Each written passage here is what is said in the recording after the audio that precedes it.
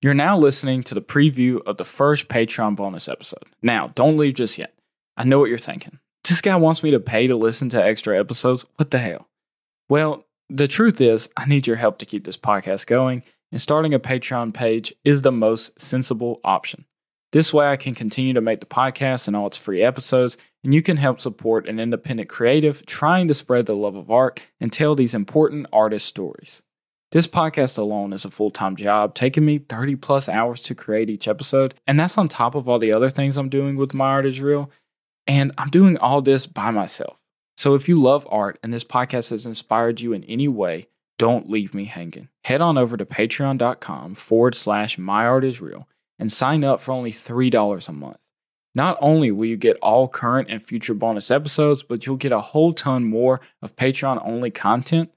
And from the bottom of my heart, I thank all of you for listening, and I hope you enjoy this preview and next week's normal full episode. The internet is such an incredible thing. I know for myself, without the internet, I wouldn't be where I am today. And if you talk to most emerging artists, you'll hear the exact same thing. It was first blogs, then it was sites like DeviantArt, and then Instagram, of course, and whatever's going to come next. The internet has changed the way that artists make a living. You no longer have to move to an art capital like New York City if you want to make a name for yourself and start selling in galleries. All you have to do is simply make your art, post it online anywhere you can, and eventually someone will notice. However, it wasn't just the internet that allowed today's guest to reach the world outside of his home country and find an eager audience for his work. It was also his incredible drive, talent, and of course, a desire to inspire others through art. I'm your host, Jacob Johnson. This is the My Art Is Real podcast, bonus episode 1, Blic. Alright, so I am Blic. I am from the Philippines. I do studio paintings and street art. Growing up in the Philippines, Blic had a rough start as a kid. His father was out of town and not around for much of his early life. Not because he didn't want to be around, but because he was busy working as hard as he could to make a good life for his family. How was your life growing up in the Philippines? Well, from the start, it's been a rough road from my family from the start because I didn't grow up rich it came from a middle class family. So my childhood, my father is not always present. And he always go overseas to work.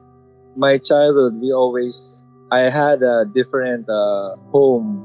Well, growing up, I didn't notice or I didn't feel any sadness because my father is not around. But because I'm pretty much adventurous and I always wanted to go out. Blic's father was an engineer and was out in places like Dubai doing work to save money for his family. Once he had saved enough, he had bought a home for his family, and thankfully, they never had to move again. And when you were growing up, what sort of stuff were you getting into? So I really love doing like games on the streets. Filipinos, they have a lot of like traditional games where the kids they just run around the streets pretty much all the time. So when we wake up after breakfast, we are really itchy to go out and play until lunch, and then right after lunch. So most of the time I really want to play games. I've been pretty much adventurous until my early teens. And was art in your life at all when you were growing up?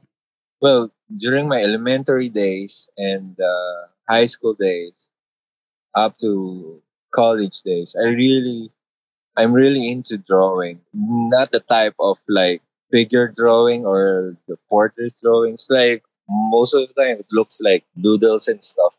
Something like very cartoony. I remember during when I was 10 years old, there's like an app which is the computer back then they use floppy disks, and the app is like a font maker where you can draw using the arrow keys. I always used that when I was young, and then I just copy like famous cartoons here in the Philippines. And then growing up during high school, well, being close to my friends and having all the adventures, I remember I tried to make like a DIY comics where we are all the heroes and stuff, and then the villains are the PlayStation shop owner, my teacher. It's like I'm making, I'm making my own universe with all of my friends. So Bleak just brought up something that I haven't actually revealed to you yet. He said he would make comics about his friends and even the PlayStation Store owner. Well, how it worked when he was a kid in the Philippines was most people didn't have money to buy a PlayStation and games for it to keep at home. So instead of owning your own, you would go down to a store where you could pay money and spend so many hours playing that day. And so when would you and your buddies go down to the PlayStation Store and hang out? So it's like a school bus in America. After they pick us up, I really don't go straight to school. I go and ride like there are like tuk tuk in the Thailand. We call it. It's like a motorcycle with a sidecar. It's like a transport.